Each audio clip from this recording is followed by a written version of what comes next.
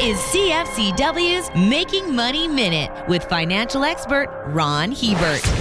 I've collected financial sayings for decades, and I think my favorite is about the futility of trying to accurately predict the economic future. The quote says that there are two types of analysts: those who don't know what's going to happen and those who don't know they don't know. In the last 10 years, the S&P 500 has averaged about 13% per year. The average macro hedge fund that bases its investment decisions on the big picture economic forecasts that it churns out has returned 2.8% annually over the same period of time. Pretending to know the future has cost investors 10% per year in lost returns. For more information, listen to our Making Money show hosted by Ron Hebert and Gord Whitehead at letsmakemoney.ca or cfcw.com.